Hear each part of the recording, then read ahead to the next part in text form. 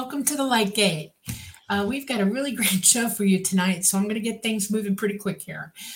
We are coming to you live from the beautiful city of New Orleans in Louisiana at the United Public Radio Network at 105.3 FM and the UFO Paranormal Radio Network at 107.7 FM. We're on Roku, Facebook, YouTube, and many other platforms. Those of you who cannot see us because you're listening to us by radio, we have a lot of pictures tonight, and we're going to describe as much as we can to you. We're going to give you a really good mental picture of what we're saying and doing. Take it away, Preston. Thank you, Dolly. Super excited about tonight's show. This is episode 32 of The Light Gate. Can you believe it? I am your host, Preston Dennett, author and researcher, and my lovely co-host, Dolly Safran, is a lifelong contactee and the subject of my book, Symmetry. We are so excited to have you joining us tonight on episode 32 of The Light Gate. Wow, how time flies, huh, Dolly? Amazing. It does fly. It's flying very rapidly. You're right. Okay, and we have a lot of wonderful, familiar faces joining us tonight in chat. So I really want to thank you guys, as always, for joining us.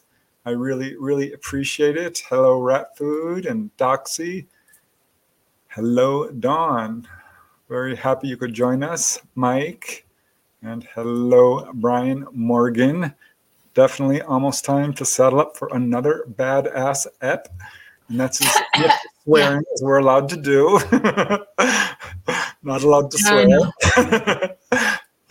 But thank you so much, Raul, for the super generous super chat. It's truly appreciated, and I'm absolutely humbled and delighted by your generosity. Thank you so, so much.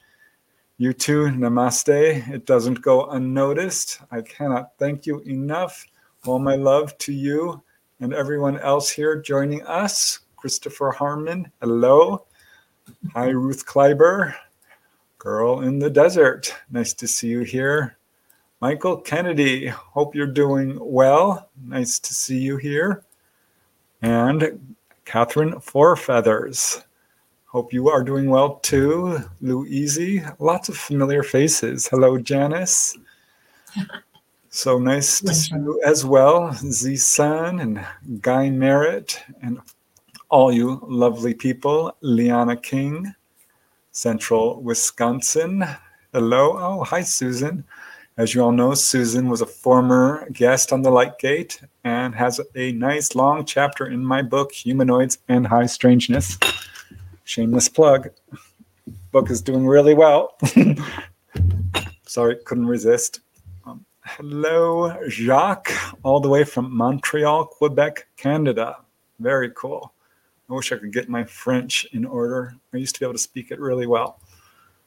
Let's see who else we have here. Star Orchid, Crystal Chic, Crystal Chic. I think I got that right. Linda Catlett, hello. Good to see you too. Kimberly Matthias, John P. Adventures. Well, I better get started because I could say hi to you guys all day. And I have a super interesting and very exciting guest that I've wanted to connect with for a very long time. Yes. And that is, of course, Raymond Szymanski. So we're super happy to welcome him tonight to the show. And let me just tell you a little bit about him from his bio. He is a 4-decade U.S. government senior scientist turned paranormal researcher and author with his book, 50 Shades of Grays. I love that. Raymond takes you inside the top secret holy grail of ufology, Wright-Patterson Air Force Base, to look at alien visitation possibilities that have never been previously explored. And if you know anything about UFOs or have been in this field for any length of time, you know about Wright-Patterson. So Raymond's interest in extraterrestrials and their connection to Wright-Pat was ignited, get this, during his first week of government employment by a mentor who eventually earned promotion to the exclusive ranks of the Senior Executive Service. So this intriguing backstory and many revelatory adventures are presented as Raymond investigates his way through the UFO ET phenomenon, transforming from a curious, skeptical researcher to a firm believer in the extraterrestrial hypothesis. I know that feeling, Raymond. I know it well. Relying on decades of professional experience, Raymond does his own research, investigating available facts and theories all the way to the ground, trusting yet verifying. So he is a very careful and thorough researcher, and the result is an exclusive first-person adventure story described in a fast reading narrative illustrated by never-before-published photographs. The truth is definitely in there, 50 Shades of Grays. This first book is followed up by the second book, Alien Shades of Grays, Victoria's Secret Truth. This is the second nonfiction book in the Alien Shades of Grays trilogy, and this one is an in-depth case study of a lifelong, multi-generational contact with unidentified visitors. So the fast-paced narrative in Victoria's Secret Truth is beautifully enhanced by over 60 photographs, which document the corroborative physical evidence and take the reader inside the experiencer's sights. So included in this are revealing transcripts and video captures documenting Victoria's 4 hypnotic regressions by 3 world-class hypnotherapists, including Dr. Leo Sprinkle, Barbara Lamb, and Yvonne Smith. And for you fans of the Lightgate, will probably remember we had both Barbara Lamb and Yvonne Smith on prior episodes. So Raymond is also the author of his third book, and I love this title, Swamp Gas, My Ass. I love that. Swamp gas, of course, being the explanation the Air Force, or J.Allen Hynek, issued to explain the Hillsdale, Michigan sightings in 1966.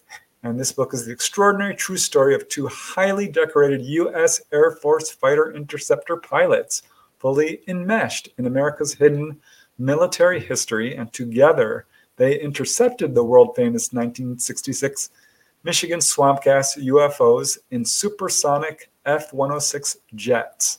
It's a history-changing story, denied, no surprise there, by our government, but told here for the very first time. So we have quite a treat in store tonight, and let's just bring Raymond onto the stage. There he is. Hey, Raymond. Hello, Raymond. Welcome. Howdy, folks. Quite an illustrious biography and resume you got there. Very, very cool. Well, some of it was even true. That's pretty cool. Yeah, well, it's so awesome to see you here because, as we were talking about before the show, we've kind of been circling around each other and trying to meet up at various conferences, which are always so busy and crazy. So I get it. Partly my fault because I've been so swamped. But how is that? That's a plug for the book. Thank you. It is actually, huh? So yeah, it's so awesome to finally connect with you, and I can't wait to hear all your adventures. Very well, cool.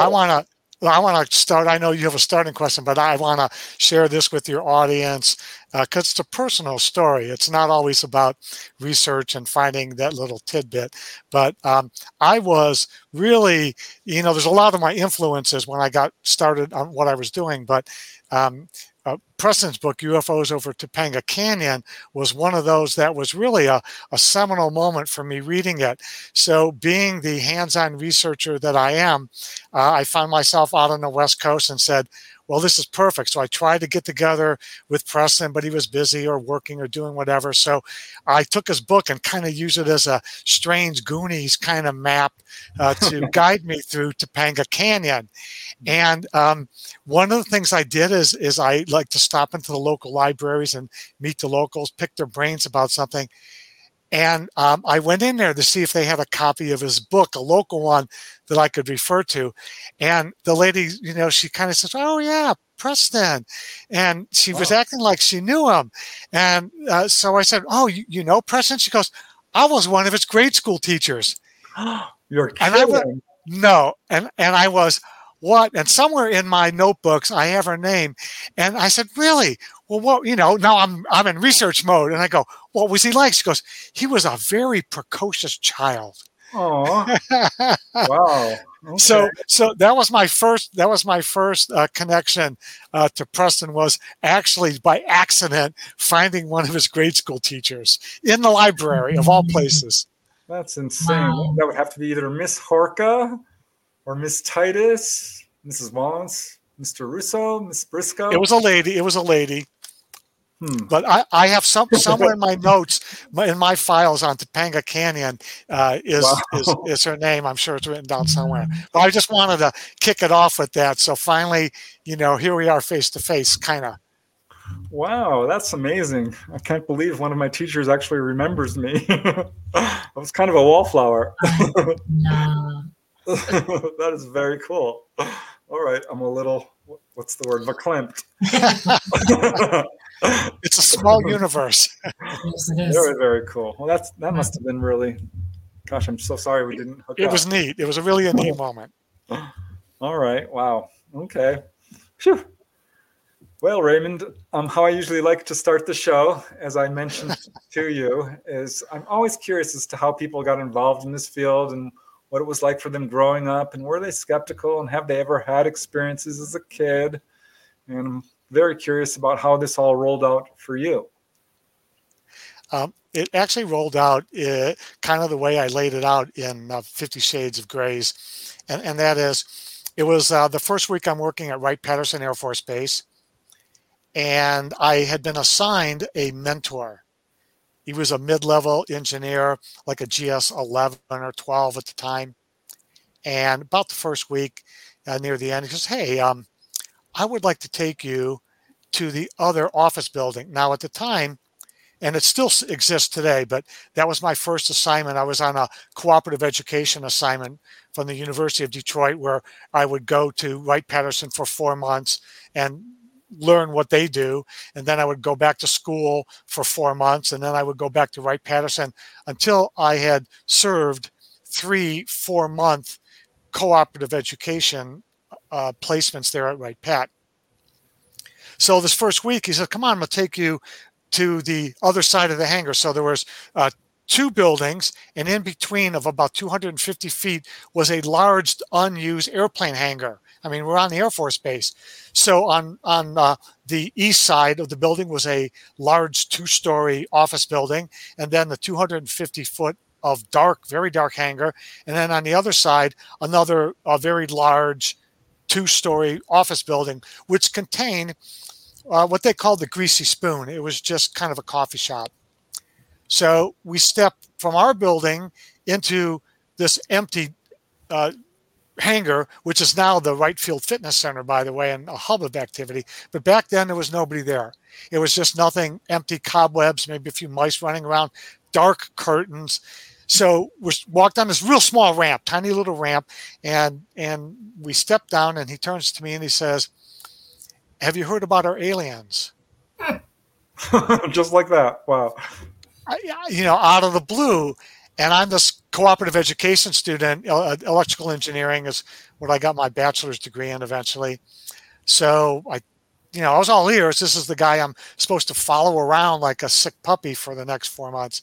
He says, yeah, do you hear about our aliens? And I looked at him, no.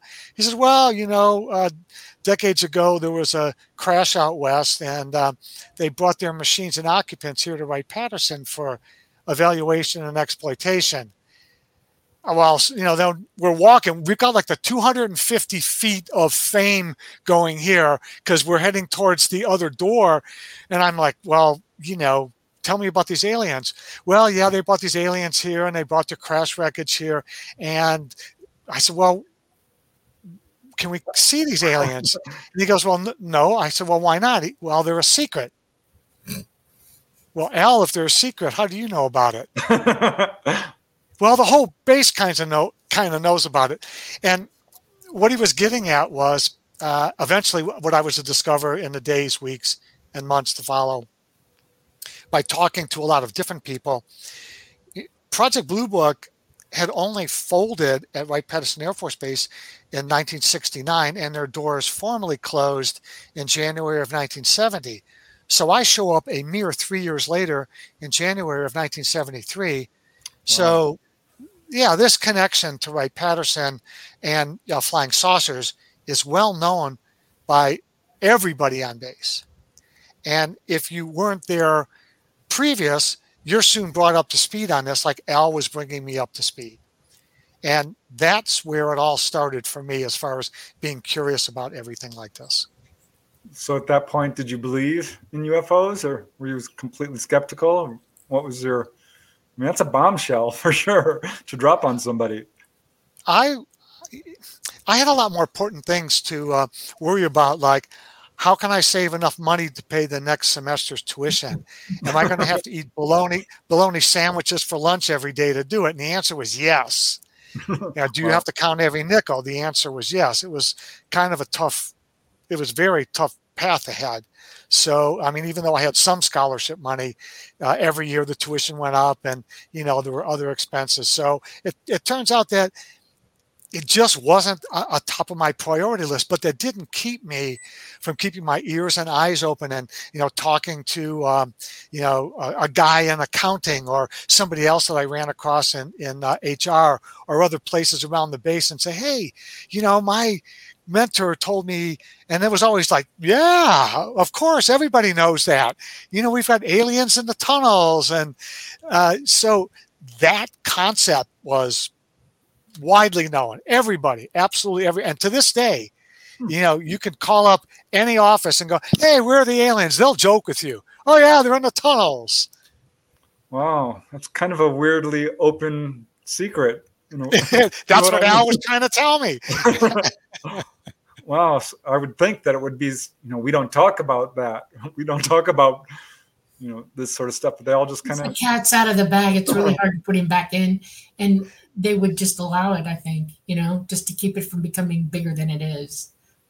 All really, right. I mean, if they start denying it, that would really put people onto them. Like, we know they're there, Everybody just accepted it. It was common knowledge. And the way that I know that it's still there is because I know people who work on base. I've been retired like 10 years, but I have my son's friends work there. I mean, I live, only a very short ride from there. And in fact, one of them, are you familiar with the Foreign Technology Division? They're the ones who ran Project Blue Book. Right. Yeah. The Foreign Technology. Well, one of my son's friends who no longer works there did work there. And he was over visiting my son, like right after they had both gotten out of college. And that was one of his first jobs, was to work at FTD. And he told me the story, my son's friend, that they were redoing some of the vent work in the building in FTD. And when this friend asked his mentor, what's going on, where the noise is coming from, he said, don't worry, that's just the aliens trapped in the walls. Wow. So it goes on today. All right. Well, I know you can't discuss your security clearance level, but if you could talk about how your career kind of developed there, that I think would be very interesting. As a co-op student, you're assigned to a mentor, generally somebody who's mid to more senior level. So, and when you're a co-op, they want you to move offices. So, I started in like an office that required a lot of computer science-y background. They did a lot of things where they were developing timekeeping systems for the Air Force and that sort of thing. So it was more of a management kind of IT thing. And then the next co-op session, I worked in a vault, and they were developing satellite technology. So the senior engineer would design a board, give me the schematic, and I literally brought the thing to life like my own Frankenstein. So I laid the board out. I printed the board, a hard printed circuit card. I drilled all the holes. I mounted all the components. I pre-tested it and then gave it to the senior engineer. And in that vault, he put it on a power supply, grabbed his master because there was a test rig that they had hooked up and a signal generator and some other things. And they fired that puppy up. He twisted one potentiometer, which is a variable resistor, and it sprung to life, and I was a hero. And so that was like the things you do when you're a co-op student, or maybe the first couple of years. So it kind of progressed like that. And then, early on, they would give me a board, which they would not tell me where it came from. It would come out of some component, be something like you'd see in a transistor radio or your stereo, or a nuclear bomb. I'm joking, but they would give you a board and say, all right, well, we don't know what this does because, maybe it's double layer or it's two-sided, but they would give that to you, and then you would draw the schematic. So you're going backwards now. Before you built the boards, now you're going to look at a board and you're going to make it so that they can just read it by looking at a schematic, and they can, a senior guy could figure out relatively quickly, based on perhaps if that wasn't the only board and where they got it from, comparing it to the other schematics, and they could quickly analyze that circuitry. So you kind of do that kind of thing.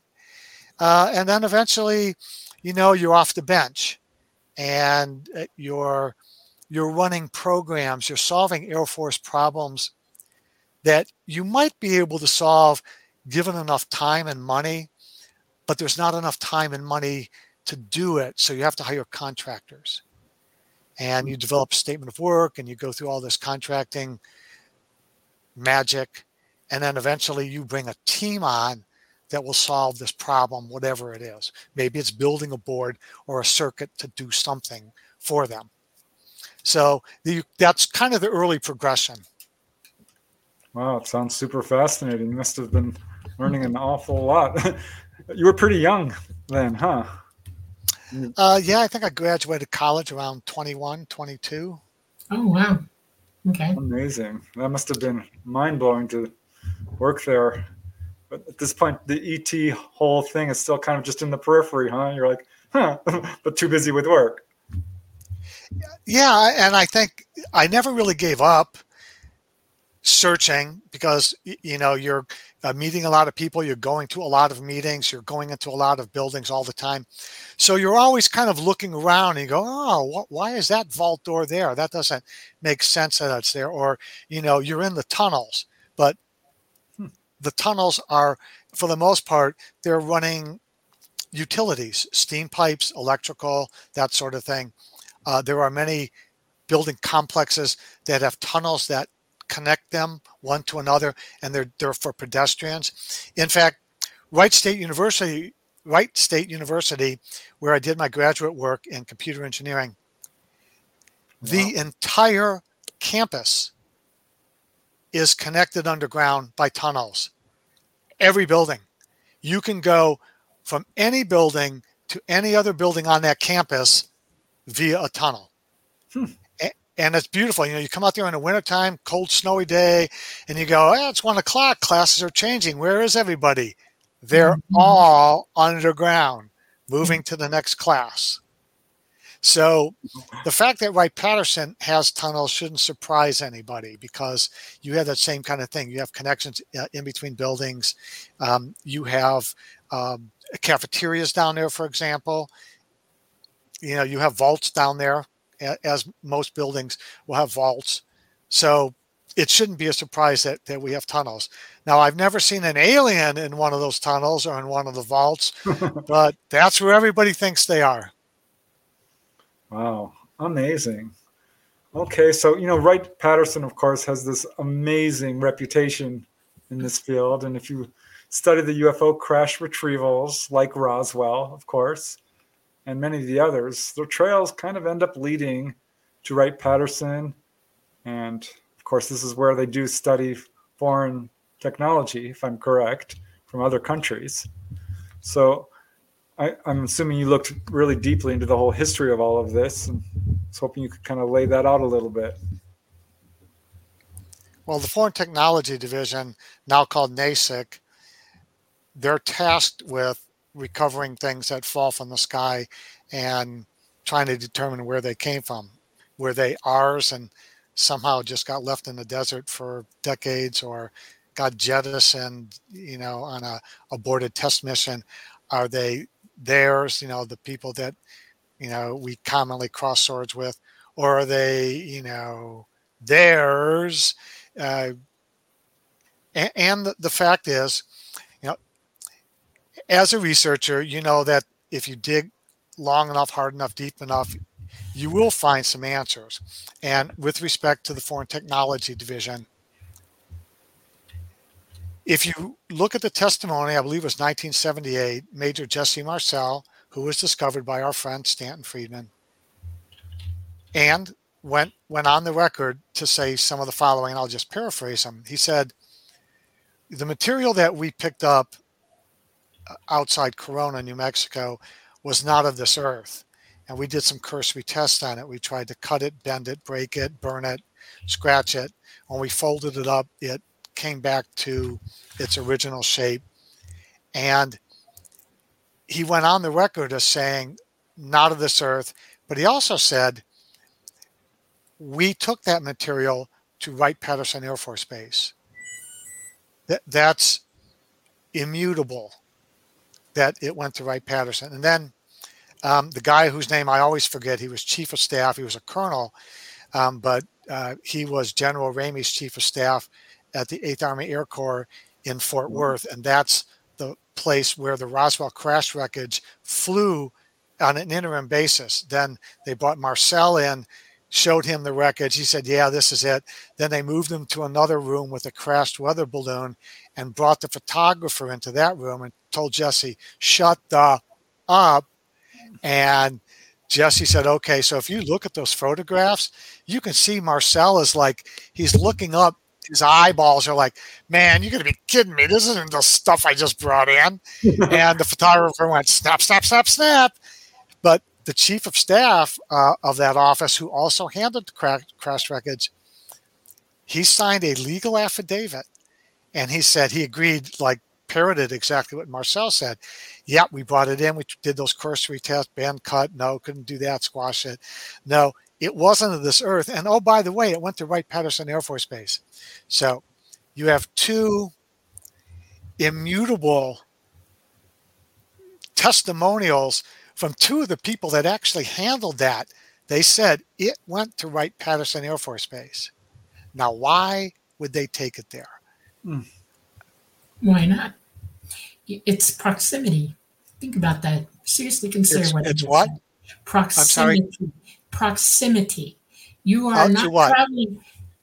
There's an East Coast and there's a West Coast. Yes. And people with unbelievable minds on the East Coast and not on the West. They would travel back and forth, but they needed approximate space between them to walk in and walk out unseen.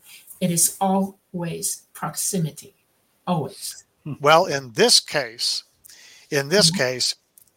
Wright-Patterson Air Force Base had a materials laboratory that had been established in 1917.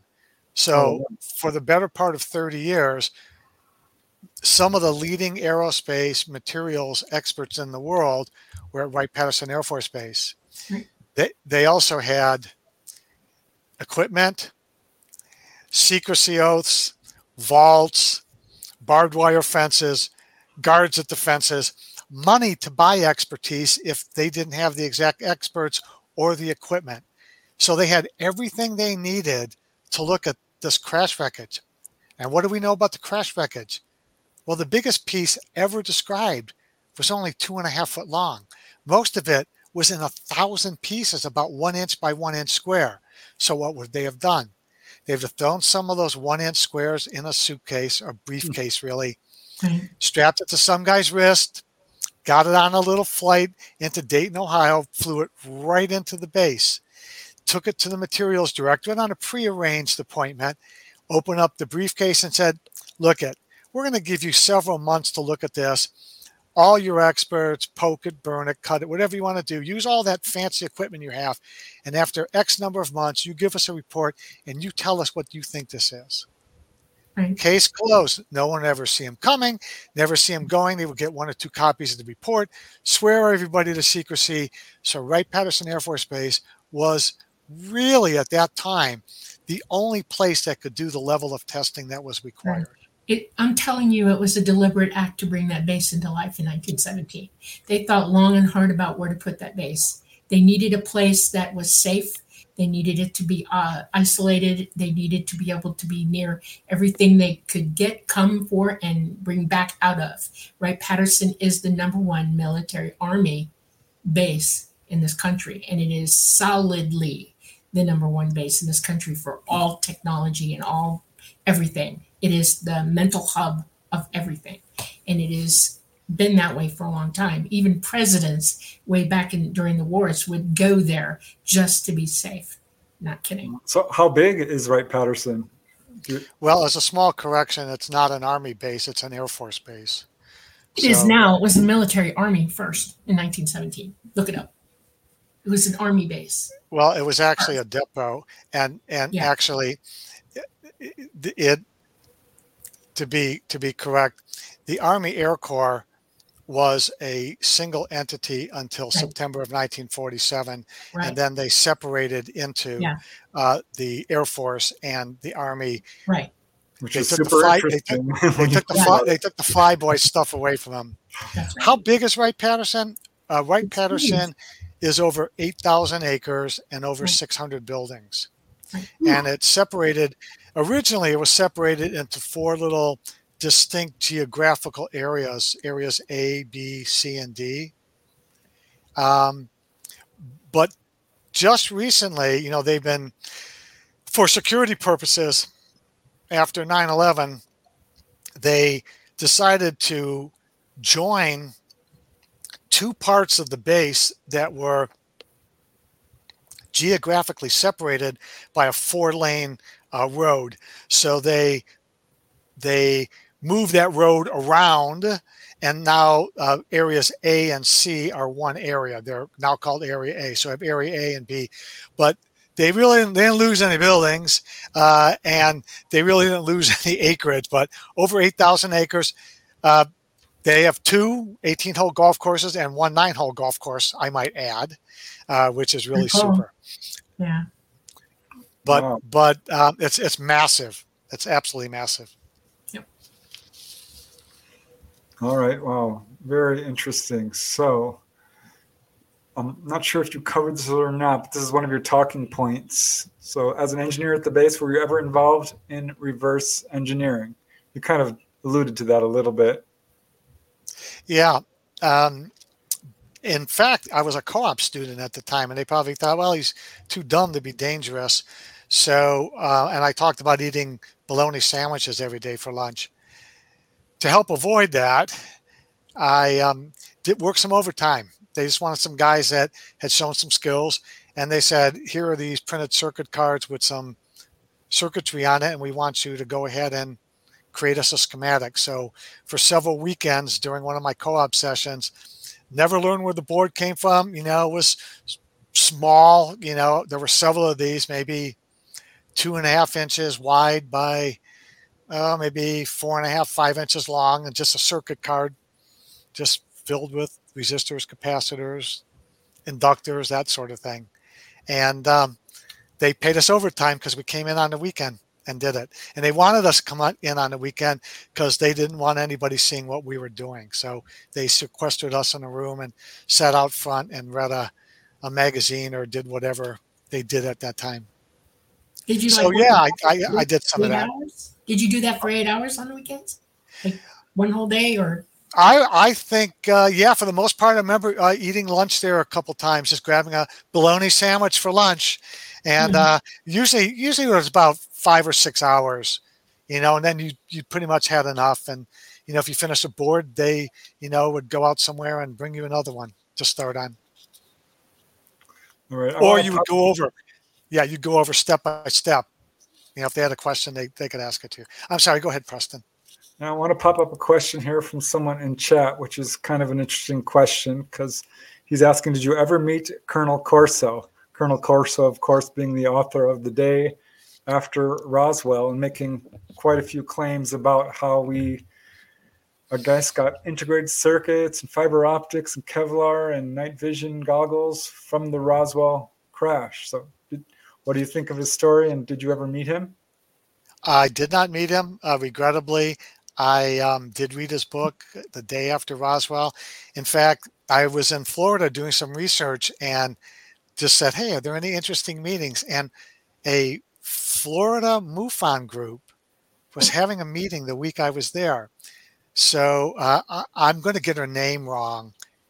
Terry Keel, something or other, or Terry something That's Keel. close. Yeah, it is It's cute. close. It's Yeah. close. But Paola Harris was there, and her talk was on Colonel Corso, and she had some of her interview videos with him, which I thought was Mhm. very, very interesting. So the closest I got was watching some of the personal video interviews that Paula had done with Colonel Corso. Yeah, I read his book, of course. Found it really compelling, and I know there are people who've tried to debunk him, but his credentials are unimpeachable. So I think it's important to listen to what he has to say. I tried to look back to who actually invented the integrated circuit and fiber optics and all that, and it appears to have a prosaic origin. But he says no, no, no. It was very cleverly integrated into their studies and inventions. So I really wonder about that and all the Wasn't there a people. movie star who used integrated circuits during World War II? She's famous for it. She built one of the first something or others. I can't think of it right now, but she designed it, the circuits herself. I really don't know. I'll have to look that up. I have to look that up. Okay. Well, the interesting part is that, as best I can remember, Bell Labs was working on the transistor. And in 1947, that summer, they had a very crude transistor made with which it looks absolutely Stone Age compared to even the earliest transistors. But the story goes that I don't know how much you know about microcircuits or Not much. their fabrication, but let me just kind of lay this out in layman's terms. You have basically a silicon, we'll call it a wafer, and this wafer is doped with certain chemicals. And the way a transistor works is that if you have a control signal, a control voltage and current, and you put a signal through this transistor by changing the control voltage and current, you create a perfect recreation of the input signal, like a radio signal, and it gets amplified. So that's the way a transistor works. It takes a signal, you have power connected to it, and out the back end is the same signal, except at a much higher amplitude.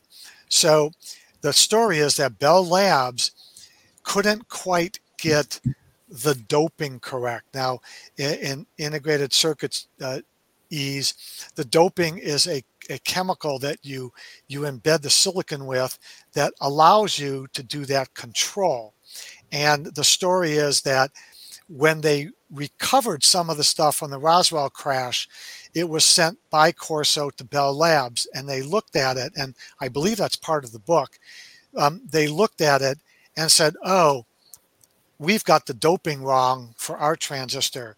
We need to dope it with like arsenic or germanium or something like that. We're using the wrong doping." And once they figured it out by reverse engineering, months later, Bell Lab comes out with the first successful transistor. I really haven't explored Colonel Corso and his claims.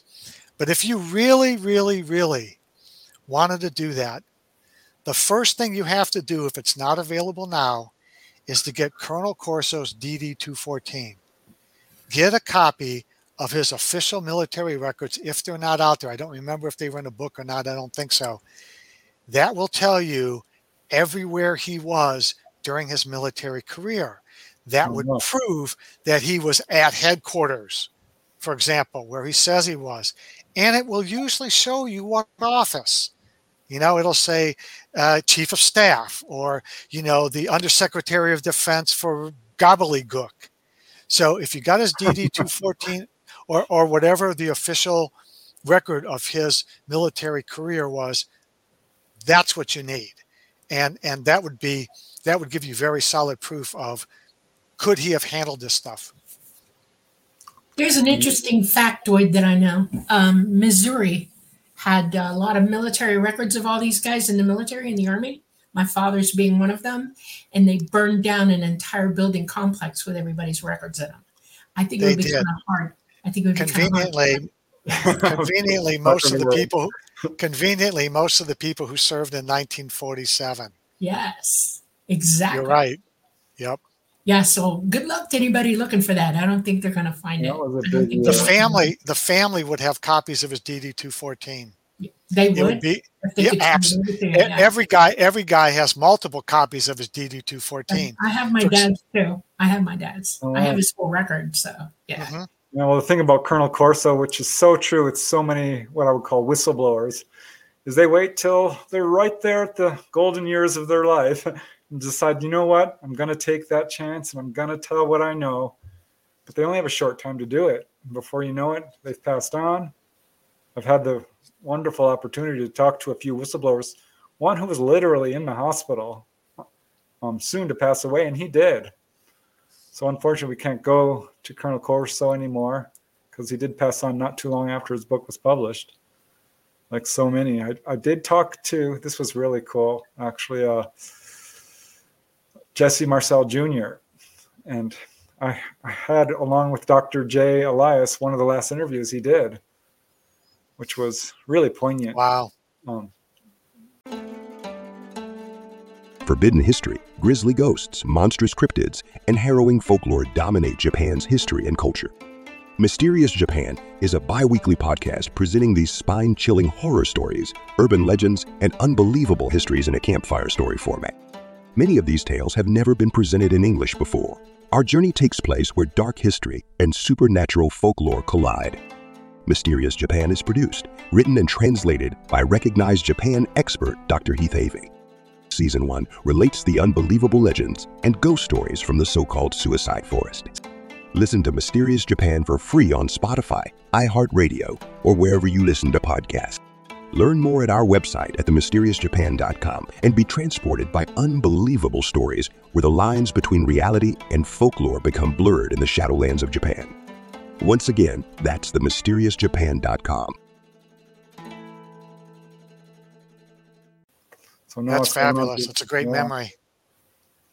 So speaking of Roswell, what do you know about the famous Hangar 18, where the Roswell material was supposedly stored? Well, now we're skipping to the end. We're skipping to the end of this Okay. skipping to the end of this interview. We'll bring it up again. There's going to be.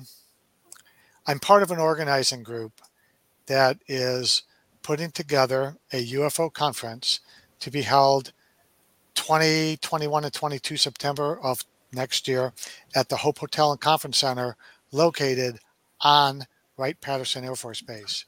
No way. Really? Oh, cool. Wait. If you jump on my Facebook, I announced it just last week. There is a name for it, and I'm giving you an exclusive. The name of the conference is the Hangar 18 UFO Conference at Wright-Patterson. That's Whew. course, Wow. of course. That's awesome. And since I am the keynote speaker and the MC, I think it would be appropriate during the keynote speech to reveal Hangar 18. Oh, that's awesome. That would be- So all y'all, when we put the tickets up for sale in January, you better get in line Yeah. because my talk is going to open up the place on Friday, and I mean open up the place. Wow. So be there if you want to find out. Well, very cool. Thanks for Way the cool. awesome exclusive, and that's exciting news for sure. Wow, very, very, very interesting. So But for the most part, I'll give you the pat answer just so I can answer what people are dying to hear. Most people think that Hangar 18 is a notional idea, that they just needed a concept to hang this on, Yeah. And I think that's very good for the time being for people to think it's a notional idea. But I can tell you that if there was a Hangar 18, I have found it. If there was a Hangar 18. I have found it. Very intriguing. Very intriguing. And I can prove it. That's the good part. That's Wow. awesome. Yes. Okay, so going back to Wright-Patterson, I assume there was lots of places on the base that were just strictly off limits to people. And were you ever able to locate where you think some of this wreckage was being stored or reverse engineered? And are there bodies there, do you think? Actual ET bodies? That's a lot of good questions, and let me parse them. Let me go from suspected buildings to bodies. That's a brilliant question, Preston. Something I would expect from a precocious child. Now, your listeners are going to go, what? Okay, so buildings. There is a lot of classified work done at government buildings all around the world. Of course, and yeah. Wright-Patterson is one of those buildings. And of course, there's classified work done there. So there are many security measures put in place. As an example, the building that I worked in had vaults, and inside those vaults were vaults. And I don't know how far nested they go. But despite the fact that I was in a singular building on assignments, like a 5-year assignment, another 6-year assignment, whatever, 20 years, there were places in that building that the only place I saw was like the third vault door forward. You literally never saw anything past the hallway because it wasn't in your area you were working in. You weren't working with these people. They would not talk to you. In some cases, they would be in there and they would not be people. I worked in that building for decades. I knew everybody and everybody knew me. So when there was a new face that would walk into one of these, triple vaults, and they were an outsider, you knew that something special was going on that you would never learn about. So there's always that kind of thing. And I'm not trying to say it's nefarious. It's just that, when you're working on stuff and maybe it's technology, maybe it's new security stuff, whatever it is, new IT things, you got to protect your resources. There's a lot of security that goes on. And so even if you're within a building, that doesn't mean there's not things that are buried deep or underground or in tunnels. And yeah, there are some buildings that, I would say there's probably dozens and dozens and dozens of buildings there that just to get in the front door, you have to have a pass. Okay. And then there are probably buildings that are more restricted. Once you get into the hallway, then all the offices are in vaults, and then you need another thing. And then inside of that, you need another. And, you got a cluster of things on your body, your eyeballs to get in, whatever it takes. So that's just common, I think, across every government that you would ever visit. They have those kinds of facilities. So, do I know what all those buildings are? Of course not. I don't think there's any obvious or flagrant signs like, hey, this is the place where all the best secrets are kept. But I'm sure they're there. Amazing. So you think it's probably just little pieces of craft, not like a whole complete craft? Let me go back to your aliens question, part of the first question. Right. Okay. I've always been fuzzy on the aliens issue. And here's why. If you look at Marcel and you look at the other guy, again, I apologize to the guy who retired as a general, and maybe it's just age showing. I used to know all these names and their birth dates. Dubose, would that be it? Yeah, I think there was Dubose. It was Dubose, yes. General Dubose was chief of staff for the 8th Army Air Corps. You must be younger than me, Preston. I just got lucky on that one. It is. It was Dubose, and in their affidavits, they never mentioned aliens. You can go back to it. And Major Marcel never mentioned aliens. Those things came when some of the investigators, and I'll use that term loosely, started to look at Roswell And then suddenly aliens appeared. And, it's only stories. We know for a fact, that Marcel and Dubose handled the wreckage. Indisputable, immutable. Right. There is not one shred of evidence that anybody handled or saw any aliens in Roswell. And I'm sure the Schmidts and the Randalls and the Carries of the world are going to come down hard, but there is no evidence, not one shred. Thank Not, you. There's You're the not. first person I've heard in this whole thing that has said anything like that, and I commend you for it, because I have two reasons for believing they didn't really find the body. Tell us. It's the law of physics. When you have a vehicle that breaks up into tiny little pieces, there will only be tiny little pieces of whatever was inside. Yes, of course. Okay, so that's reason number one. All right. Reason number two is that it would have caused, in their minds, a biological hazard so big they would not have been able to contain it, because everybody would have been dead, terrified to go near them or have anything to do with them. It is not what you think. Okay, this is a possible being from another world, extraterrestrial, who God only knows what's in their veins or going on with them. And here's a military brat right here talking to you. Okay, in the military myself. All right. Hazmat is a big deal, and lots of people don't realize this, but when you have an enemy and you take them, they could be ingesting something or taking something that makes them biologically dangerous to you on the spot, especially if they're dying, they'll do it. And that is part of warfare. Okay. And they are so paranoid, they wouldn't have gone near those bodies. It would have been that big of a deal. I don't know. Yeah. I'm kind of on the other side of the fence there, guys. Because, Glenn Dennis, of course, made his...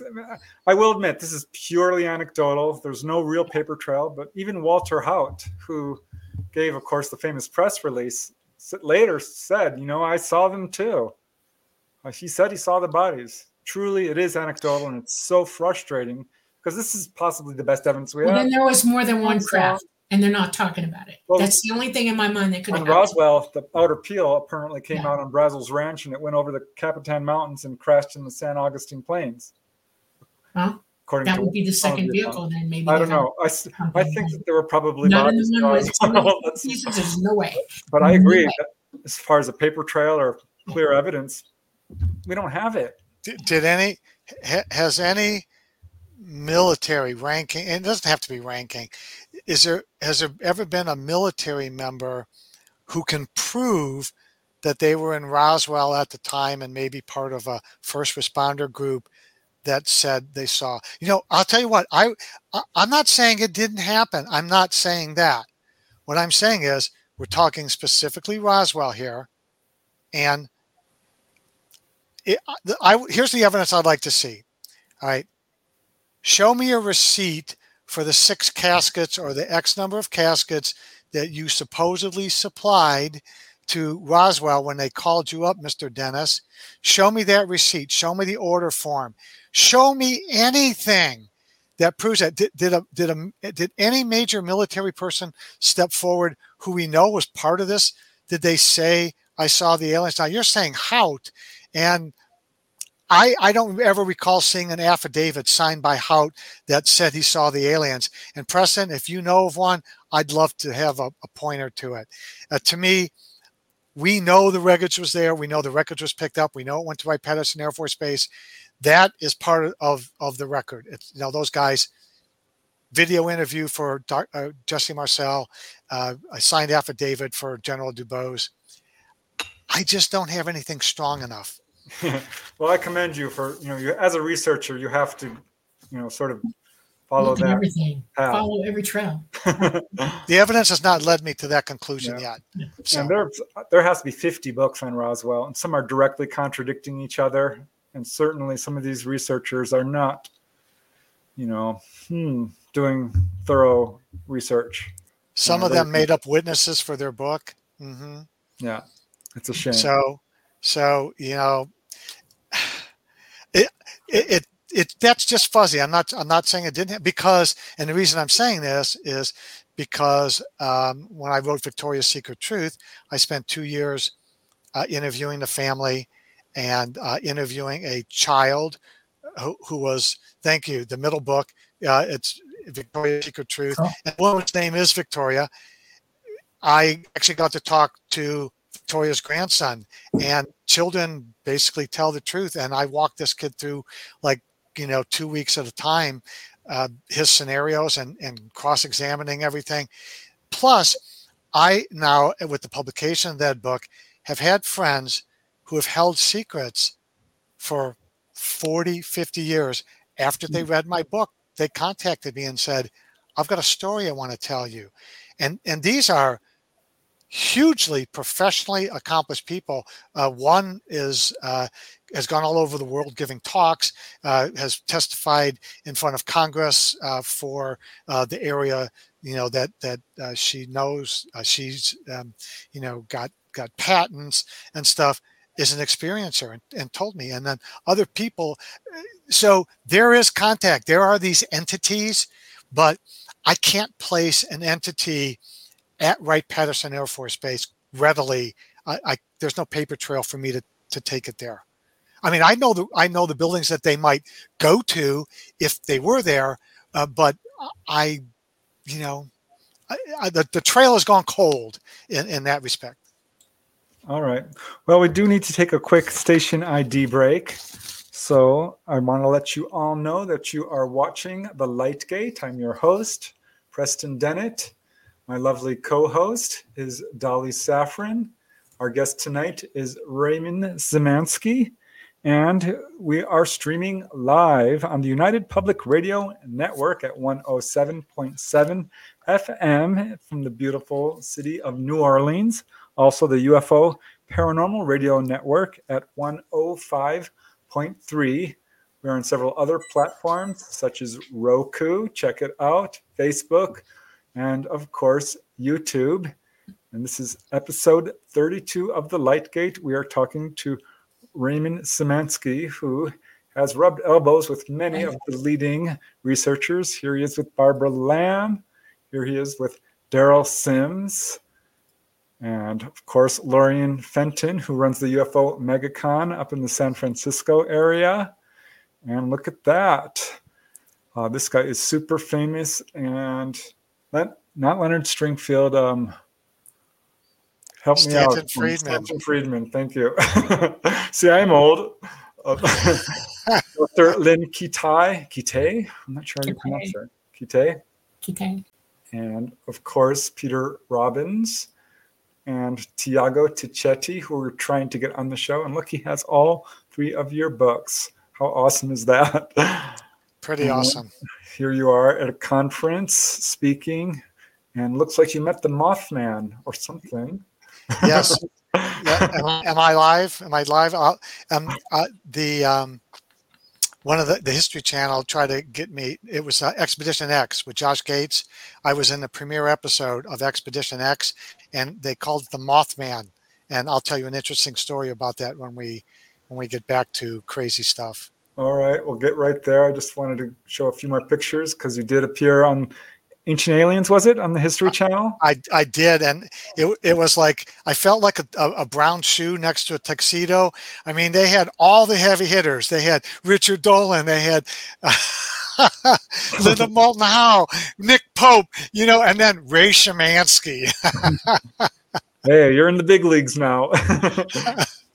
And there's, of course, your 3 amazing books, which I encourage everyone to check out. They're doing very well, getting very favorable reviews on Amazon. So, okay. Yeah. Tell us about what happened with, what was this? Okay.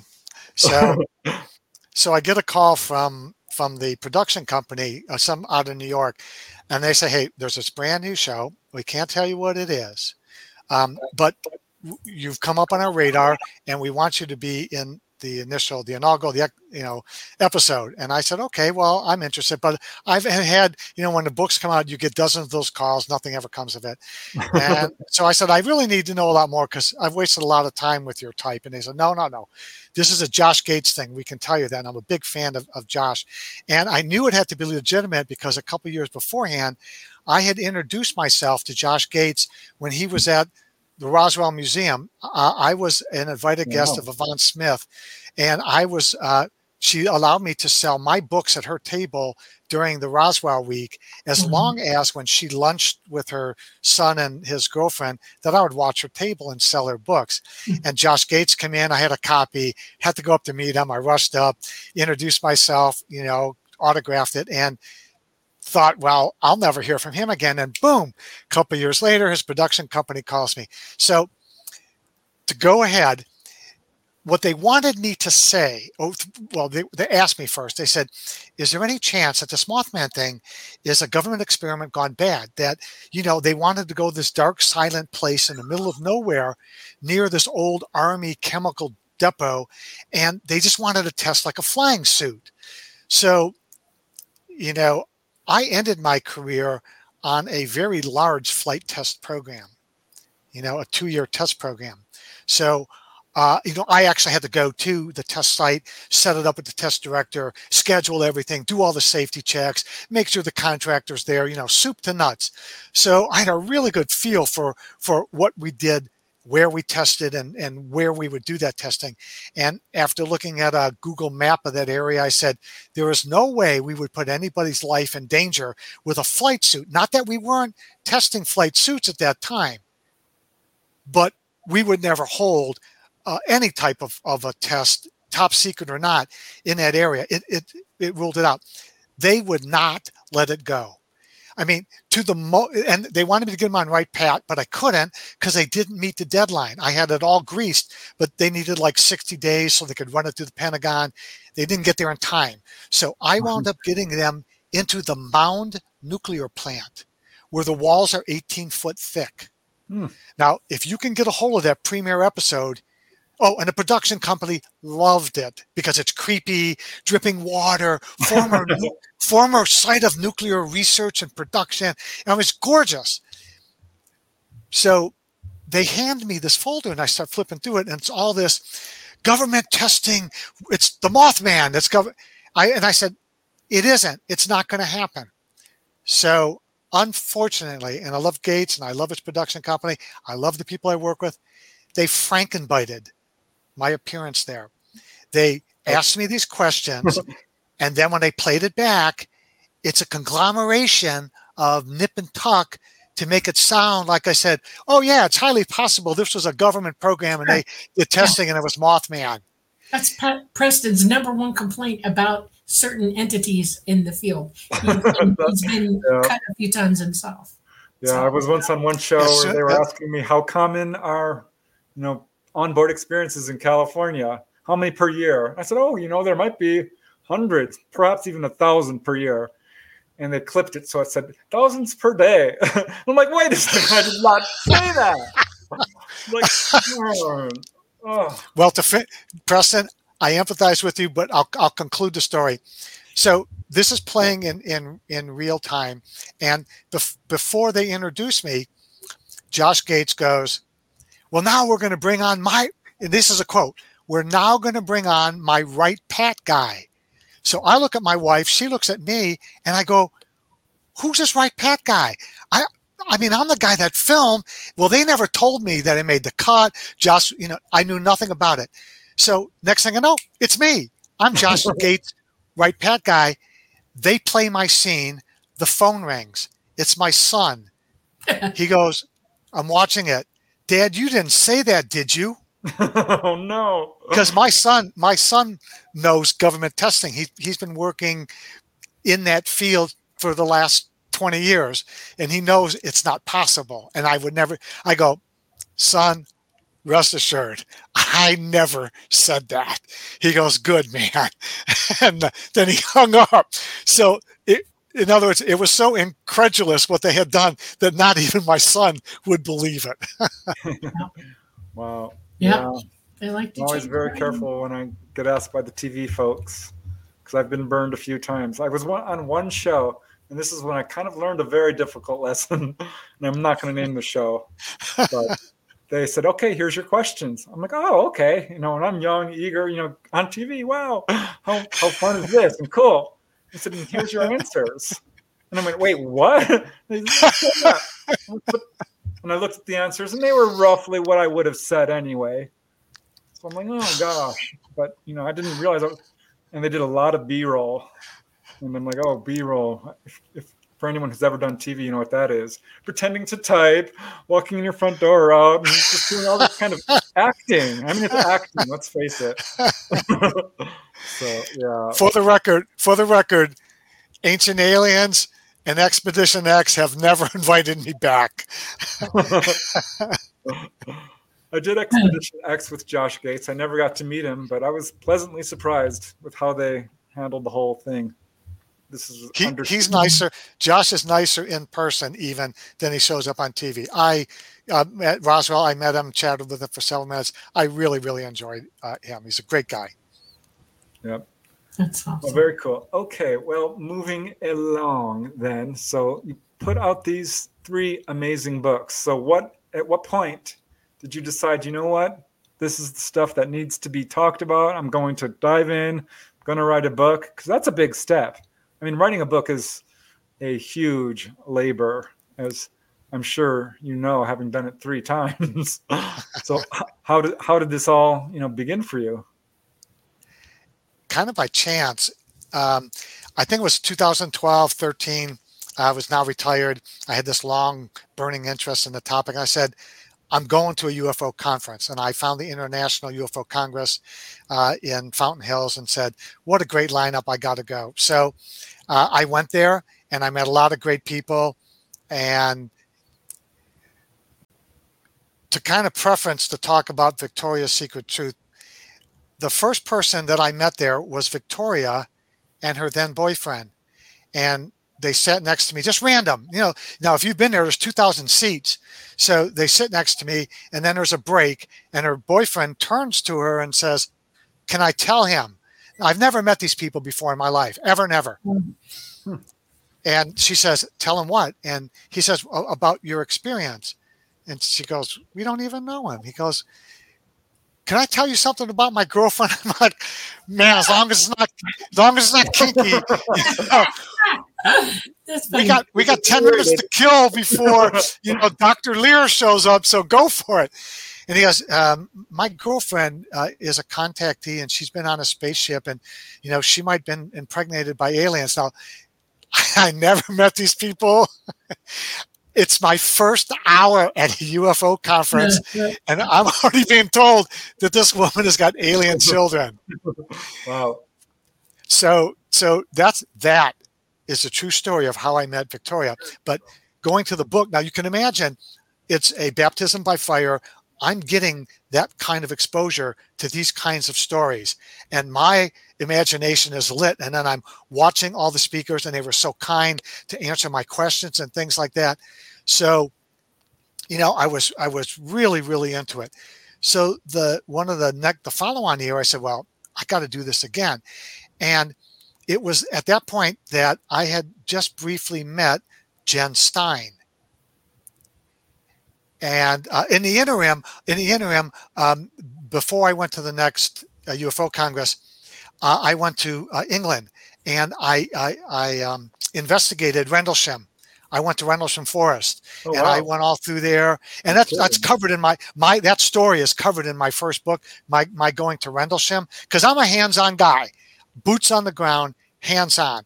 Put my finger into the hole. So I did the Rendlesham thing, and I'm all excited. So I go back and I meet Jen Stein, and a friend of hers invites me to a dinner. And when I get there are some luminaries like Paul Davids sat next to me. Jen was on the other side of him, and some other people who were well known in the community. In fact, that photograph of that dinner is in my first book. So you can look it up. And then I didn't know at the time about that Travis Walton was on the other side of Jen for that dinner. So dinner breaks up, and everyone's talking about, what they're going to do for the last day and all that stuff, and, what's happening afterwards. And I said, hey, I'm going to find Travis Walton's abduction site. And she said, well, how are you going to find it? And I said, well, I've been researching it for a couple of years. I think I can get within 100 yards of it. Yeah. And out of the blue, and I didn't really know Jen that well. And then out of the blue, she said, I think I know somebody. If you're actually going to do that, she goes, you're really going to do it? I said, yeah. I said, I want to go up there, take lots of photographs. And then she found out that I'm a photographer. I had a fancy Canon 20D camera with all the lenses. And she said, well, this could work out. And she said, oh, I think I know somebody that could help you find the place. I said, really? She goes, yeah, wait a minute. Next thing she goes, Travis, get over here. He might know. What? So Travis goes, you come trundle on over. Travis, he's really cool. Yeah. He goes, hey, Jen, what's up? She goes, look this guy's a photographer. We need still photographs from your site on those tree trunks that show that unusual growth. Are you free next week? He goes, kinda. Well, I want you to work with Ray here to meet up there in Heber and then take him to your site and you show him where those trees are and he's going to take photographs for us. So long story short, I'm up in Heber. It's snowing. It's at elevation. Travis is still at the conference. So it's Monday morning. I've left the conference. I'm up in Heber. I'm in my hotel. I've got his phone number from Jen and him. Yeah, call me Monday. He doesn't want to come up because he says it's snowing up there. Well, I lie to him. And I go, yeah. I go, Travis, with a dusting, just a dusting. I'm looking at 4 inches of snow on my rental car, and there's more coming down. I said, it'll be fine. Now, it's like a 30-minute drive from Heber through a slippery forest, getting up higher into elevation on unpaved road and mud roads. So I convinced Travis to show up the next day.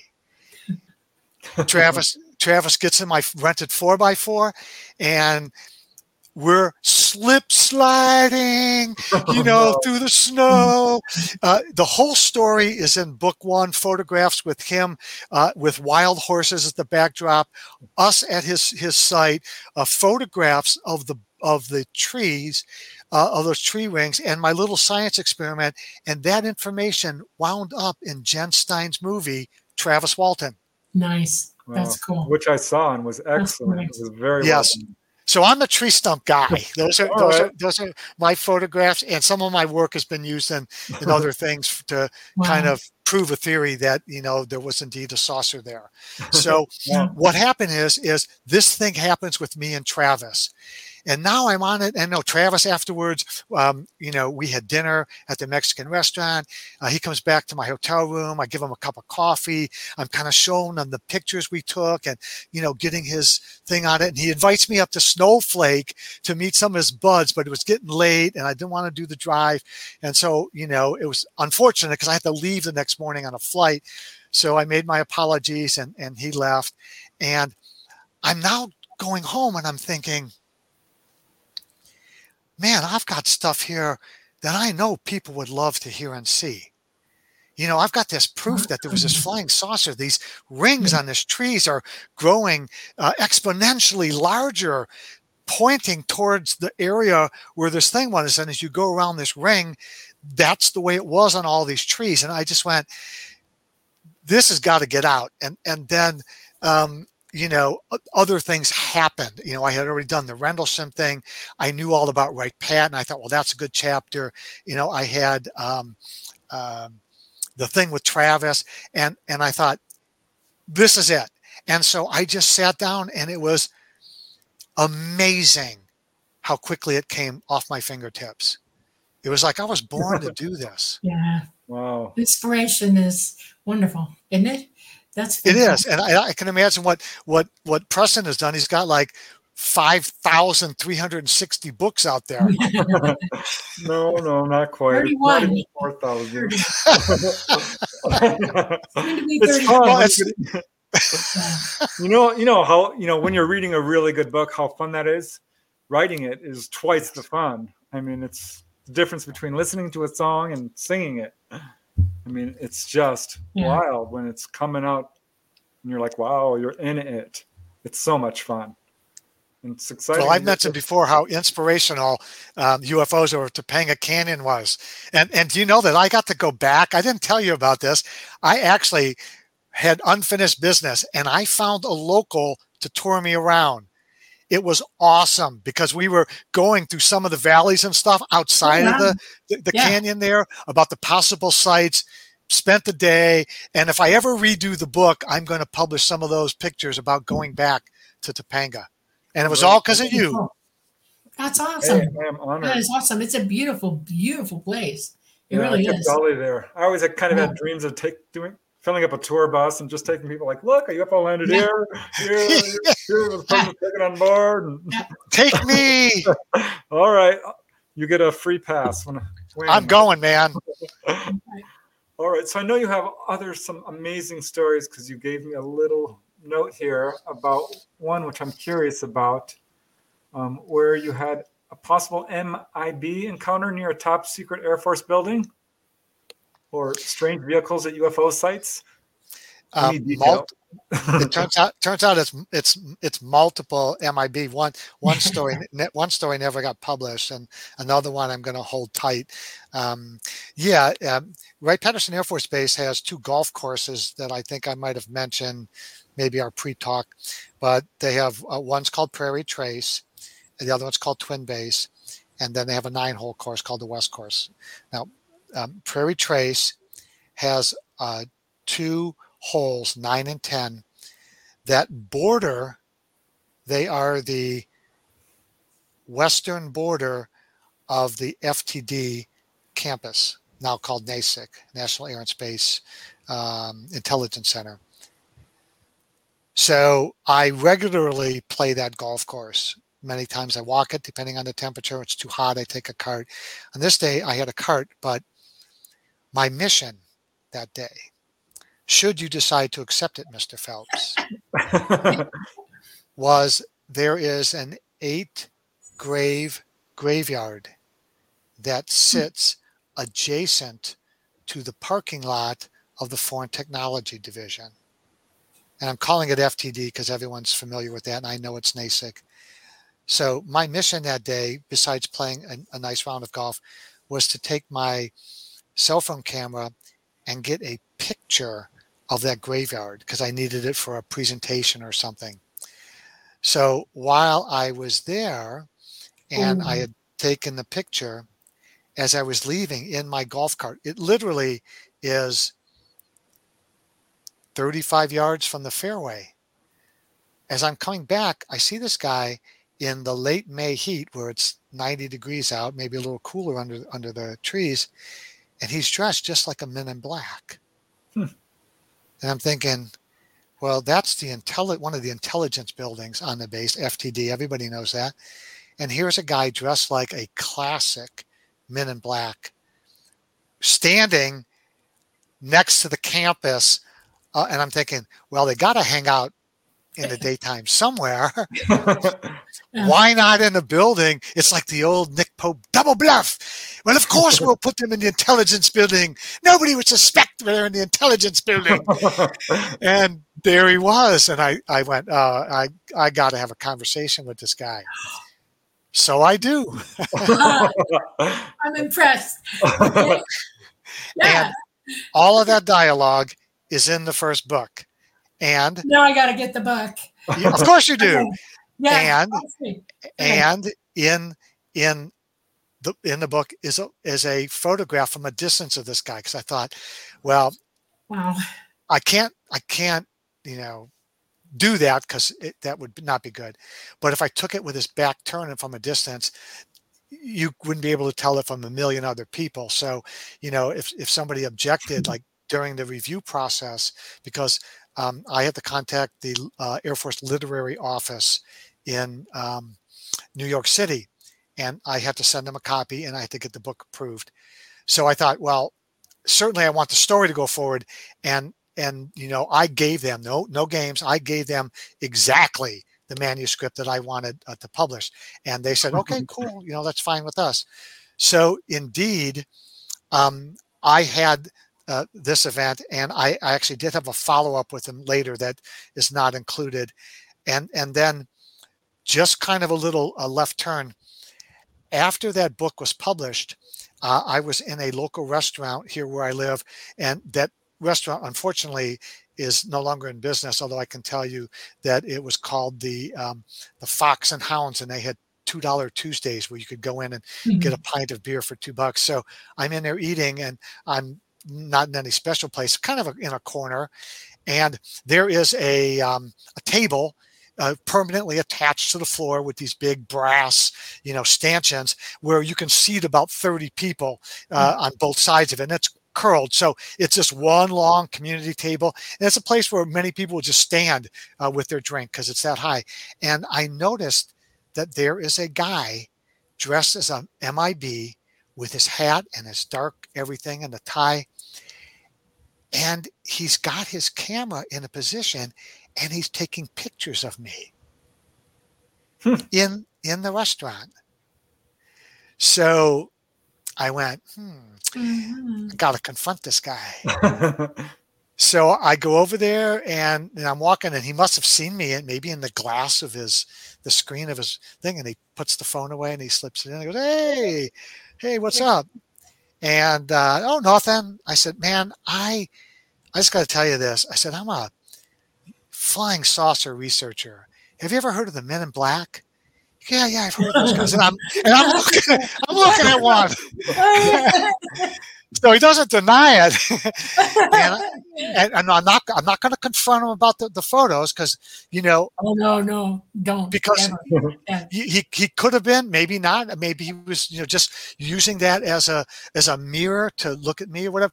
But that was my suspicions. And I said, yes, I questioned him. You ever heard about this? Yeah. And he tells me that he's a fundraiser for a local university. And then, of course, I try to track it down, and there is no such office, much less a person that works there.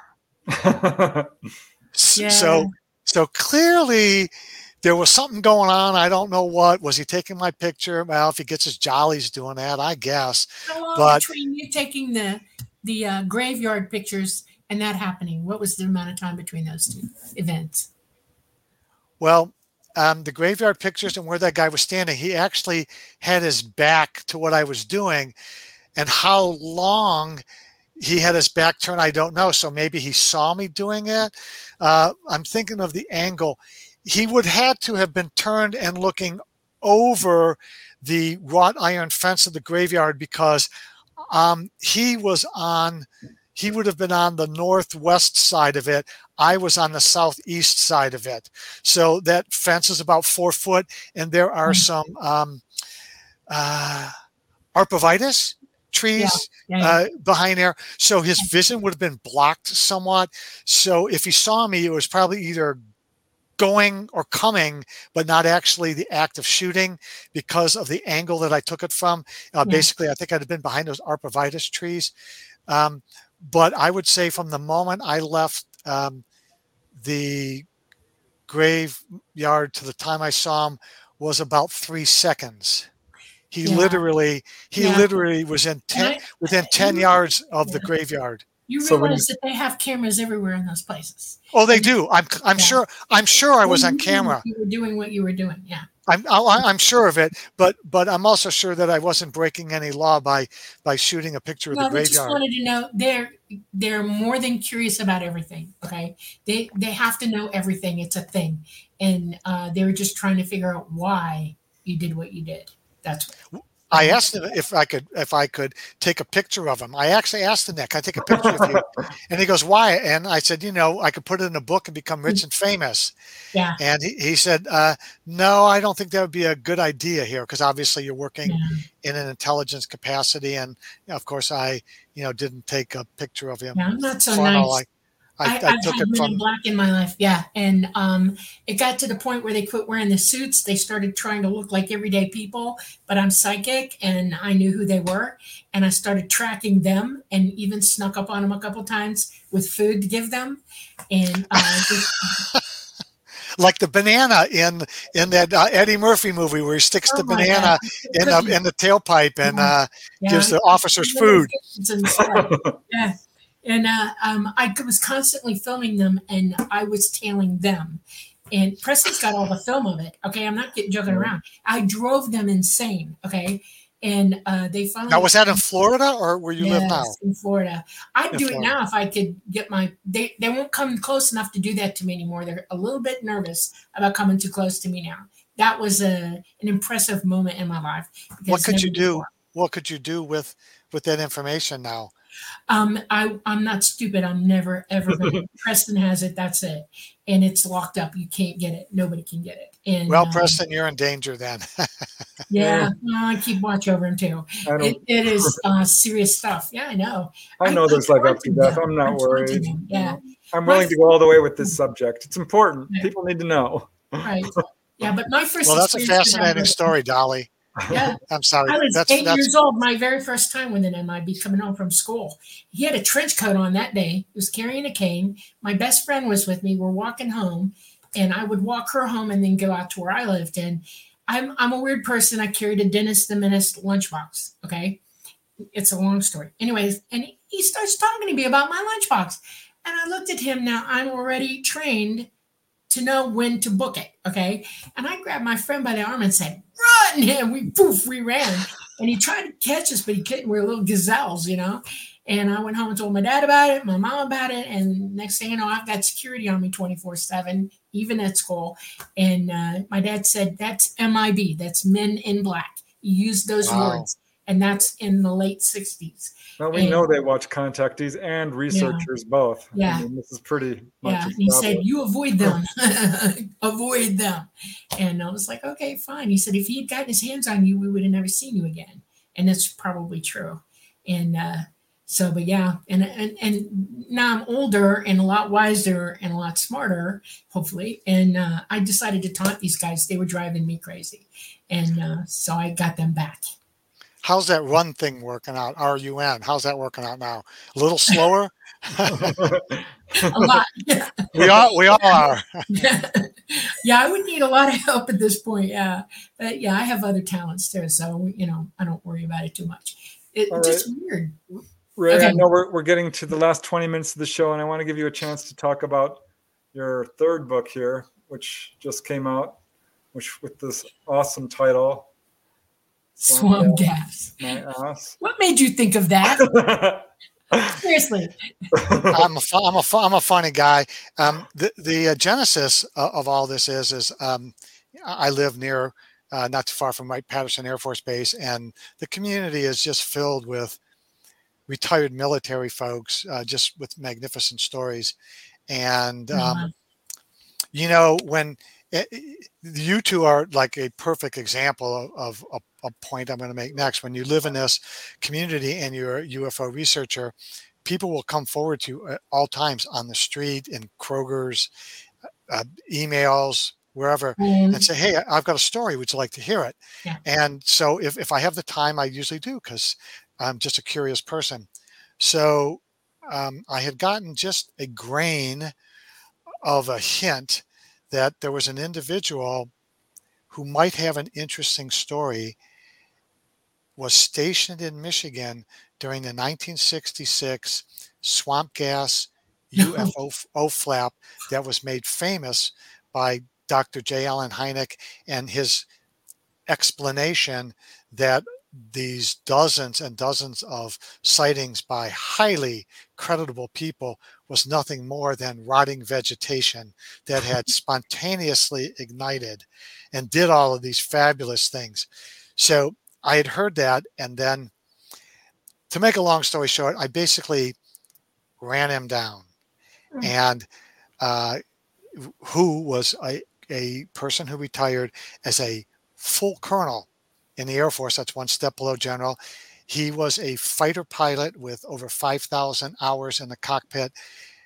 He has done remarkable things, all of which are chronicled in the book, along with the publication of his official military records, the DD-214, the DD-214 of his wingman that day. And in 1966, they were on 5-minute alert. Now, what does that mean? In Michigan, Selfridge Air Force Base, which is very near Mount Clemens and only 20 miles from where I was born and raised in the city of Detroit, they were expecting the Russians to bring their bombers and other hardware over the pole, over Canada, down through Michigan to bomb whatever. And at that time, cities like Detroit, which were industrial cities, which we would need for war production if it ever came to that, those cities were ringed with nuclear-tipped missiles. They were, as you know, nuclear stuff attracts extraterrestrials. So in 1966, there were dozens of these batteries of nuclear armed missiles ready to go. And the squadron, the 71st Fighter Interceptor Squadron that Colonel Carroll and Bob Nicholson, his wingman that day, were assigned to, their job would have been to leave, go north up through Michigan, and intercept those Russian nuclear bombers. And those F-106s were armed with nuclear bombs. So once the missiles were expended, their job was to set that nuclear missile into that fleet, get the hell out of there, trigger it, and let a nuclear bomb blow up the rest of the Russian nuclear fleet. Right. So they're on 5-minute alert. That means they have to get airborne in 5 minutes. The klaxon goes off. Now they have no idea when the klaxon goes off what they're going to be looking for. Their training tells them they're heading north and we're about to be bombed by the Russians. Right. So they get up in the air. After a few minutes, Battle Creek comes on and says, all right, here's the mission. We have it on very good authority that there is an unidentified flying object or objects in our immediate vicinity. You're going to find it. You're going to get it on visual. You're going to get it on radar, and then we will advise you what to do. In other words, you might be using those missiles. So they get up there in their 90-minute flight. They actually were vectored about and had multiple visual sightings of a flying saucer. Both Colonel Carroll and Bob Nicholson, at the time they were Air Force captains. They had multiple radar confirmations. They actually saw the bright phosphorus dot on their radar screen. Now, they did not get it on the infrared, which we discuss in the book, and the amazement of Colonel Carroll and what his thoughts are on that.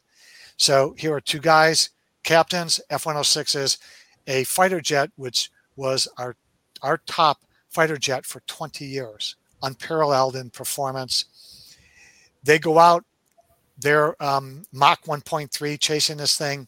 They get eyes on multiple occasions. At one point, their radar is giving them information about the airspeed of this object. And at one point, Colonel Carroll tells me, the feedback I'm getting on my radar tells me that this thing that I've been chasing and couldn't catch at Mach 1.3 is now waiting for me in the sky. Right. He said, I think it stopped. So the whole story of what they did from the moment they left to their airborne adventure, to the debriefing, to what happened with their interrogations afterwards, how that impacted their careers, how that impacted their mindset. Wow. I interviewed Colonel Carroll for over 30 hours. So 30 hours of video. And I sent you a 3-minute clip, and if we're going to play that, which I hope we can, yes, we got time. Let's put it up now. Let me cue it up for your listeners here real quick. Okay. Right.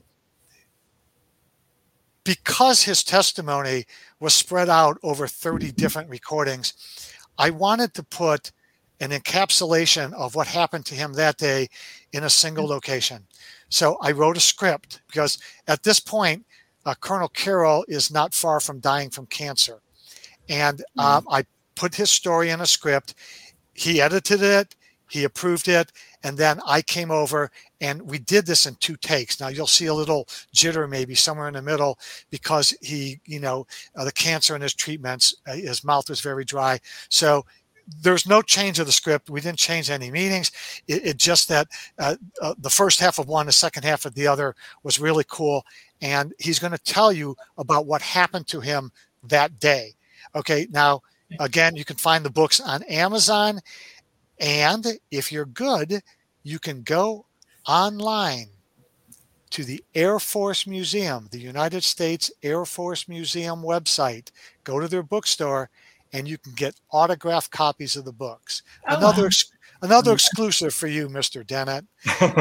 kind of paying it forward and backwards at the same time. So if you can roll that video, I'm sure your audience would love to see it. yes, absolutely. All right, let me just pull it up. I've got it all queued up here. Now, I apologize to anyone who can't quite hear the sound as loud as we'd like it, but I'm going to do my best. Right.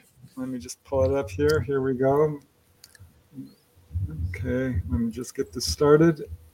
And we shall, oops. Here we are. Hello, my name is Gary Carroll, and I'm a retired United States Air Force colonel. And from January of 1965 until 1967, January also, I was a pilot assigned to the 71st Interceptor Squadron at Selfridge Air Force Base in Michigan.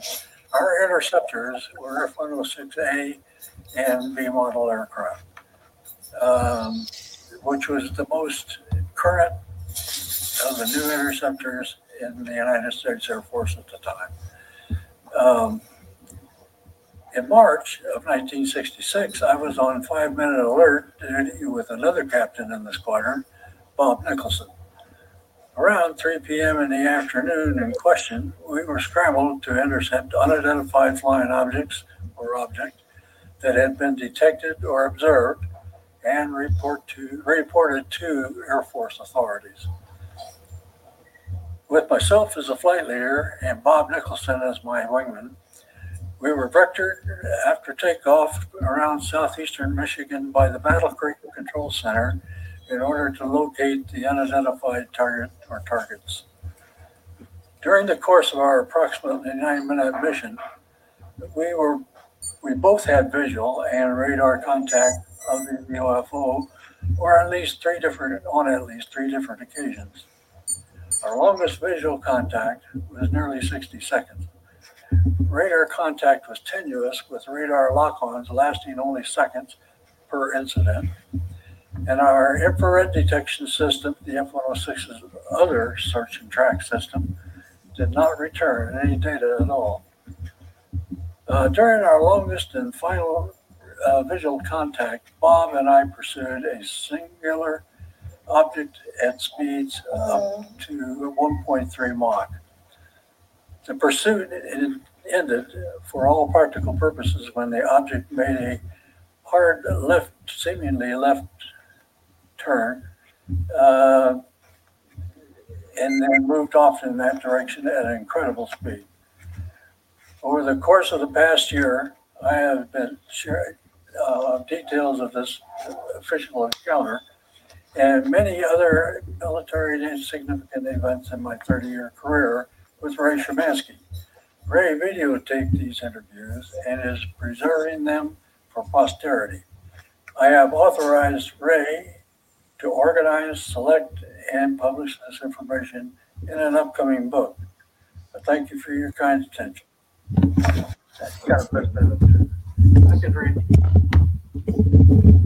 All right, very cool. I hope you guys could hear that well enough. Yes. Oh, good. Wow, that's amazing, Raymond, God bless him for having the courage to step forward.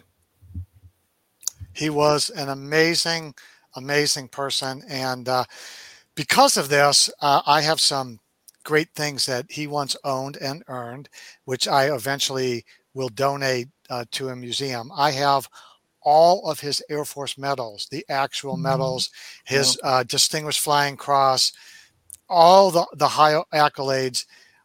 I have his flight bag that he would Wow. have owned during the time that he did this. I have 2 of his flight suits.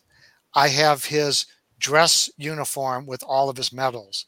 And hopefully someday, I'll find a worthy place. I'm hoping the Air Force Museum, once they get over this flying saucer phobia, that this is the highest ranking military officer ever to come forward to say that he was essentially chasing a flying saucer. This is actually an historical moment. And, I'm going to enjoy holding on to what, his family gave me and what he gave me before he passed until such time as we can find the right place for everyone to see. Yeah, well, that gives me chills. I think that deserves to be underlined, the fact that he's the highest ranking, because just think how many people are sitting on information that they can't tell or don't have the courage to talk about, or just choose not to for whatever reason. But he did. And he chose you to help deliver his message, which is so awesome. And I have to think humbling a little bit. I have a question about this, though. How did he feel about, in the end, what was his opinion of what it was that he was seeing? Was he afraid of it? What were his thoughts about what he was dealing with? Well, he knew it wasn't of this planet because I covered this in a book too. His father was one of the chief project. He was the project manager of another famous airplane that they built for the Navy. And it was a long-range nuclear bombing jet. So this was in his blood. And, during his summer sessions, he actually got to work in the factory alongside his dad and his buddies. So, he had this early exposure to these top super secret planes his entire life. And he said, not ours, the characteristics. Absolutely. He goes, and it's not theirs. It ain't the Russians. It ain't the Chinese. There's no way. And there's a lot of, like the infrared. He said, look at, man, this, if it's the Chinese or Russians, their exhausts are going to light up my infrared. Yeah, He said, even the friction on this thing, he goes, this thing is doing Mach 3 leaving me. He goes, there's got to be friction on that hull somewhere. I should see it. I've got a, 30 or 40 mile range on my infrared. I should see a dot. And so he goes through the technology of why it wasn't ours and the flight characteristics and what he saw. He was more amazed than I would say fearful, because you're a jet jockey, and once you read the book, you'll understand. When we had the top secret plane shot out of the air out of the Sea of Japan, he was the guy and a wingman that chased the MiGs back into North Korea. He escorted Russian nuclear bombers over Iceland. He was head of Air Forces Iceland. That was their job. So I don't think fear was in this guy's jargon. It was just amazing. He was like, and even said this was jaw-dropping speed, jaw-dropping performance. Yeah. And I just, every time I got to talk to him, I was just like, turn the recorder on and just sit back and it was like watching your favorite movie over and over again and just being filled with all this knowledge and capturing it for posterity. Absolutely. I want to pop this comment up because Olivia says it was Hedy Lamarr who. That's right. Yeah, she did Bluetooth. Now my brain is working. It was Bluetooth and GPS. She was the mother of that technology. Yeah. She was inventing communication systems. Yeah, communication systems. Yeah. I don't know about the printed circuit card. I just made them. I just designed them, laid them out, tested them. Yeah. I don't know who did that, but that's a great point of trivia if indeed that is true. All right, and here's a question from Guy Merritt, which is just kind of a funny personal question. He says, did you ever eat at the Tropics in Dayton? I played the piano there. Seriously, in 1971. Wow. Yes. That was my place to get a Mai Tai. Ah, well, there you go, Guy. Maybe you listened to Guy playing the piano there. Who knows? Probably. I also just want to give a quick shout out to my sister-in-law, Christine. Hi, Christine. Thanks for watching. I'm sorry I miss her so much. I just had to do that. Okay, well, we've still got another 5 or so minutes. So I don't know what else you want to talk about, Ray. I got something. Okay. Let's talk about the first ever UFO conference coming to Wright-Patterson Air Force Base. Absolutely. That's a good one. I hope so. Yeah, there's a Yes. small group. They tried to get this off the ground twice before, and there were some inherent problems there. So they regrouped, and they had the right guy sitting at the table, and that guy said, hey, there's this local guy. He wrote these books. He's connected to the community. Why don't you have him out to breakfast? So I met the group and found out what they were doing. Then I met them a couple more times and found out, where their mistakes were. So I joined this group, very small group. And basically where it is the Hope Hotel in the 90s served as the location where the Dayton Peace Accord was signed that ended the Bosnian War. Oh, wow. Wow. Okay. And no history there. Okay. that was a special place built to house all of the State Department people and Slobodan Milosevic, and the guy was eventually put up on criminal charges. All those guys who signed the peace treaty were there. They stayed there, and then the property was then sold off to a private entity. But the hotel and the conference center, that are all one massive, beautiful unit, are on federal property. Their address is Wright-Patterson Air Force Base. Nice. Fortunately, they're sequestered in such a way that you do not have to drive past the guard gate to get to the hotel conference complex. So everybody who visits will just simply make a right.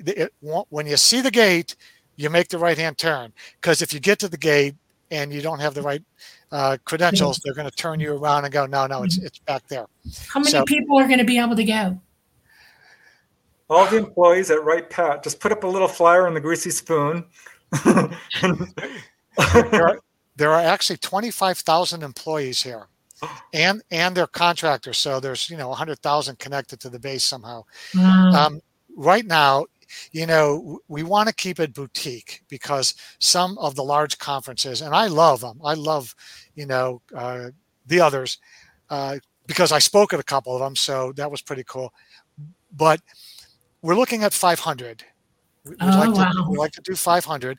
The venue, if we set it up in banquet mode, where tables of 10 people comfortably seated, 2 massive screens, very large room, then we can between 450 and 500. We're gonna, in fact, we have a meeting there tomorrow. We're gonna do one of our walkthroughs and click things off with our yardsticks. So about 450 to 500. Okay. We're going to have it. We'll have an opening Friday where we'll let the vendors come in and set up on Friday in the afternoon. Then about 6 o'clock, we'll have a cocktail hour and meet the speakers kind of thing, have them, because there's a beautiful place called Packy's. And if you GPS it, you do not want to GPS the Hope Hotel because that'll try to take you onto the base. GPS Packy's Bar and Grill, and that takes you to the right-hand turn you need to make. Okay. So, but Packy's is a nice, massive place. So it'll be a great place to have a little cocktail hour there. Then what we would do is we're going to invite senior leadership from the base. Hopefully the base commander will come in. They'll say, hello, how are you doing? Welcome everybody to the base. Again, we'll have some of the speakers there to mingle. We'll have a dinner, kind of a informal, maybe buffet thing.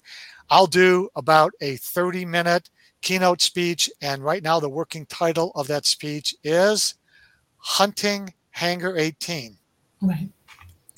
Kind of give you guys a clue. And then we're going to have 4 speakers on Saturday, 4 speakers on Sunday. We're going to have a Saturday dinner. It'll be a dinner and a movie. And there are some famous UFO movies, documentary types or others that we're considering, but it'll be a freebie movie, obviously pay-as-you-go dinner, beverages that you can, if you want liquor, you can buy it there. And other things. We're still contemplating whether or not we want to have an experience session there or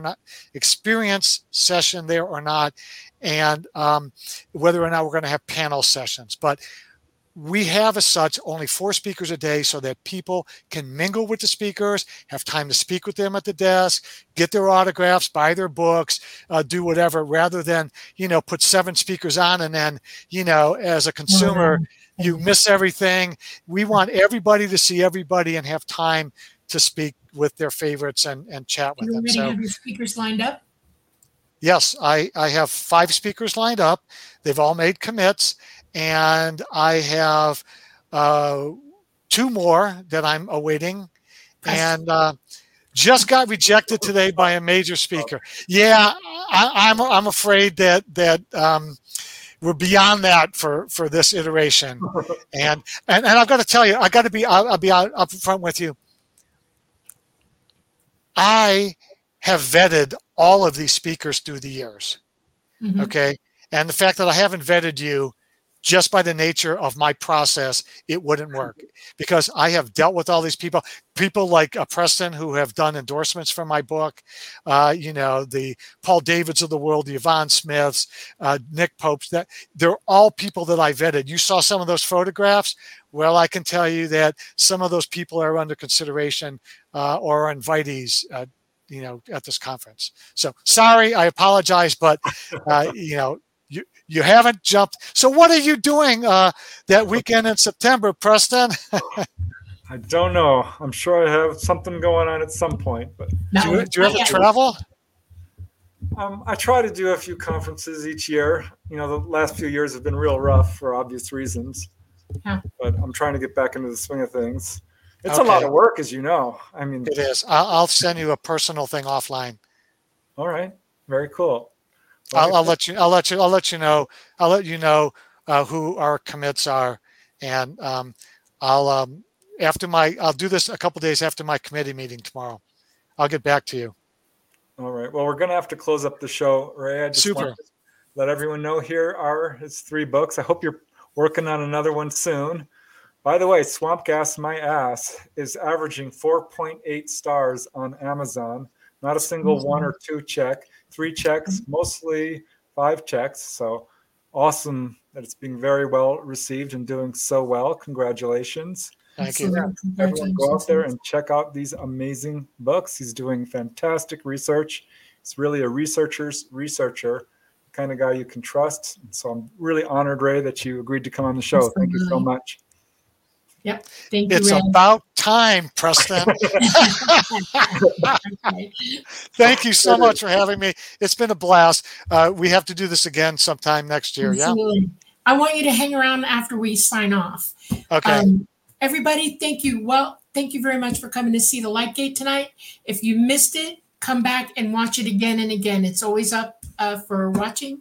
And I hope you all have a great week. Until next Monday, we're signing off from the beautiful city of New Orleans at 107.7 FM, the United Public Radio Network, and the UFO Paranormal Radio Network at 105.3 FM.